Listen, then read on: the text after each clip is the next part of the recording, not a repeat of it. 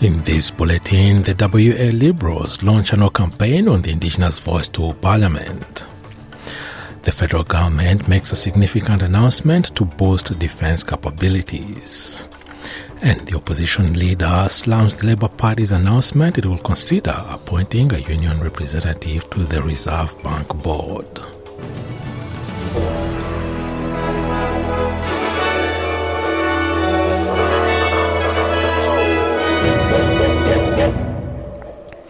The federal opposition spokesperson for Indigenous Affairs, Jacinta Nampijinpa-Price, has accused the federal government of causing division among the nation for its own political gain. Senator Price gave a speech during a no-campaign rally in Western Australia for the Indigenous Voice to Parliament referendum.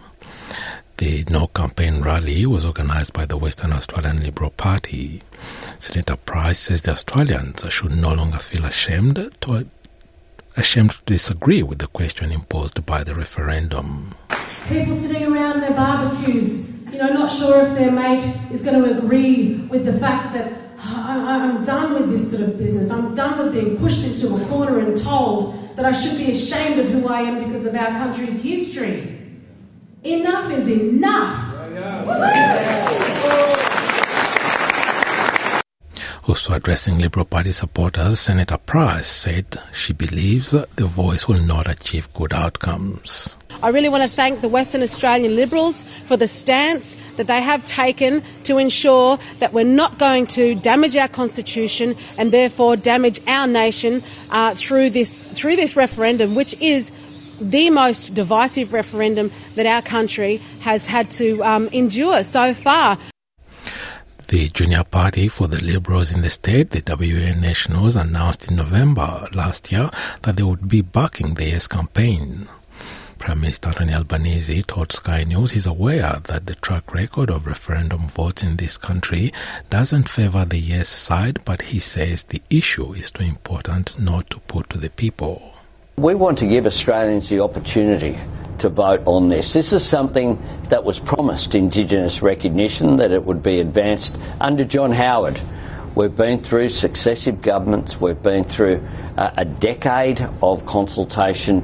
The Uluru Statement was way back in 2017. And if not now, when? In the meantime, Labour's leadership has delivered impassioned pleas to party faithful to get out and campaign for a successful referendum on the Voice with a simple message: it's time. Leaning on the slogan of Labour giant Gough Whitlam, Indigenous Australians Minister Linda Burney has issued a call to arms for rank-and-file members to get out into the community and campaign for a constitutionally enshrined Indigenous voice. Delegates, I can't win this on my own. We must do it together. The Minister for Defence Industry, Pat Conroy, has announced the federal government will make multi-billion-dollar purchases to boost the capabilities of the Royal Navy, the Royal Australian Air Force and the Australian Army. Australia will buy 220 Tomahawk cruise missiles for its Navy from the US at the cost of $1.3 billion and spend an additional $480 million on anti-radar missiles and Spike anti-tank missiles. The purchase comes after the Defence Strategic Review, which recommended the Defence Force develop the ability to strike targets at longer range to deal with the growing threats in the Indo-Pacific region. Mr. Conroy says the investment will help Australia deter any possible aggressors from attacking. The government's made no secret that we live in the missile age. You just have to look at what's occurring in Ukraine right now to understand that modern conflict is dominated by the power of missiles. And that's why today's announcements are so significant. Today I'm announcing significant upgrade to the capabilities of our missile capabilities for all three services. The Department of Defence has also awarded an $8.4 million contract to design Australia's nuclear regulator to consulting firm Ernst & Young. The contract comes as concerns about the government's over-reliance on the external Big Four consulting firms grows. Green's defence spokesperson David Shawbridge has called the new EY contract unbelievable and says the firm has deep ties to the nuclear industry, which could present a conflict of interest. The opposition leader, Peter Dutton, has criticised a proposal from the Construction, Forestry, Maritime, Mining and Energy Union to install one of its members to the Reserve Bank's Monetary Policy Board. The proposal was pushed by the union during Labour's national conference in Brisbane over the weekend, which the government agreed to consider. Mr. Dutton told 2GB Radio a union official being part of the board would threaten the RBA's independence and drive up inflation. The prices are inflated because of the CFMEU, and having them involved in one of the central economic policies in our country, I think, frankly, it says that this government's gone off the rails very quickly. And the Business Council of Australia has released a report outlining a series of policy shifts it believes will drive productivity growth and help the nation seize its economic future. It suggests lifelong learning incentives and bringing more women into the workforce could drive productivity and leave Australians substantially better off. If implemented, the Council expects the package of reforms to leave every Australian $7,000 better off after a decade. Business Council Chief Executive Jennifer Westacott told Sky News, "We need a coordinated approach to strengthen Australia's economic resilience." The future burden on Australians is going to be spiralling debt that someone has to pay off. We're saying we need to get our fiscal house in order, and we need to make sure that when we're spending money on important services like health, aged care, that we're getting better value for money for the people using it, using digital, personalisation of services, modernising some of these services. That is going to protect future generations. But also we need to look at the tax system to say, how do we really incentivise people? Commissioner of the Royal Commission into Defence and Veteran Suicide, Nick Caldas, says the inquiry is a once-in-a-lifetime chance for departments and organisations to speak up. Mr. Caldas says the same problems are continuing and nothing has changed from previous inquiries. It comes as the Albanese government recently refused a request for a further one-year extension after it cited significant delays getting information from the Defence Force.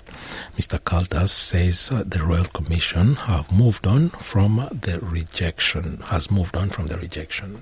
We had a view that we could probably do more if we had an extension, but that wasn't to be, and that's fine. We're very confident we'll get the job done, and we are very confident that the recommendations and findings that we come up with will be realistic, feasible, affordable, and will contribute significantly to sorting out the problems that exist.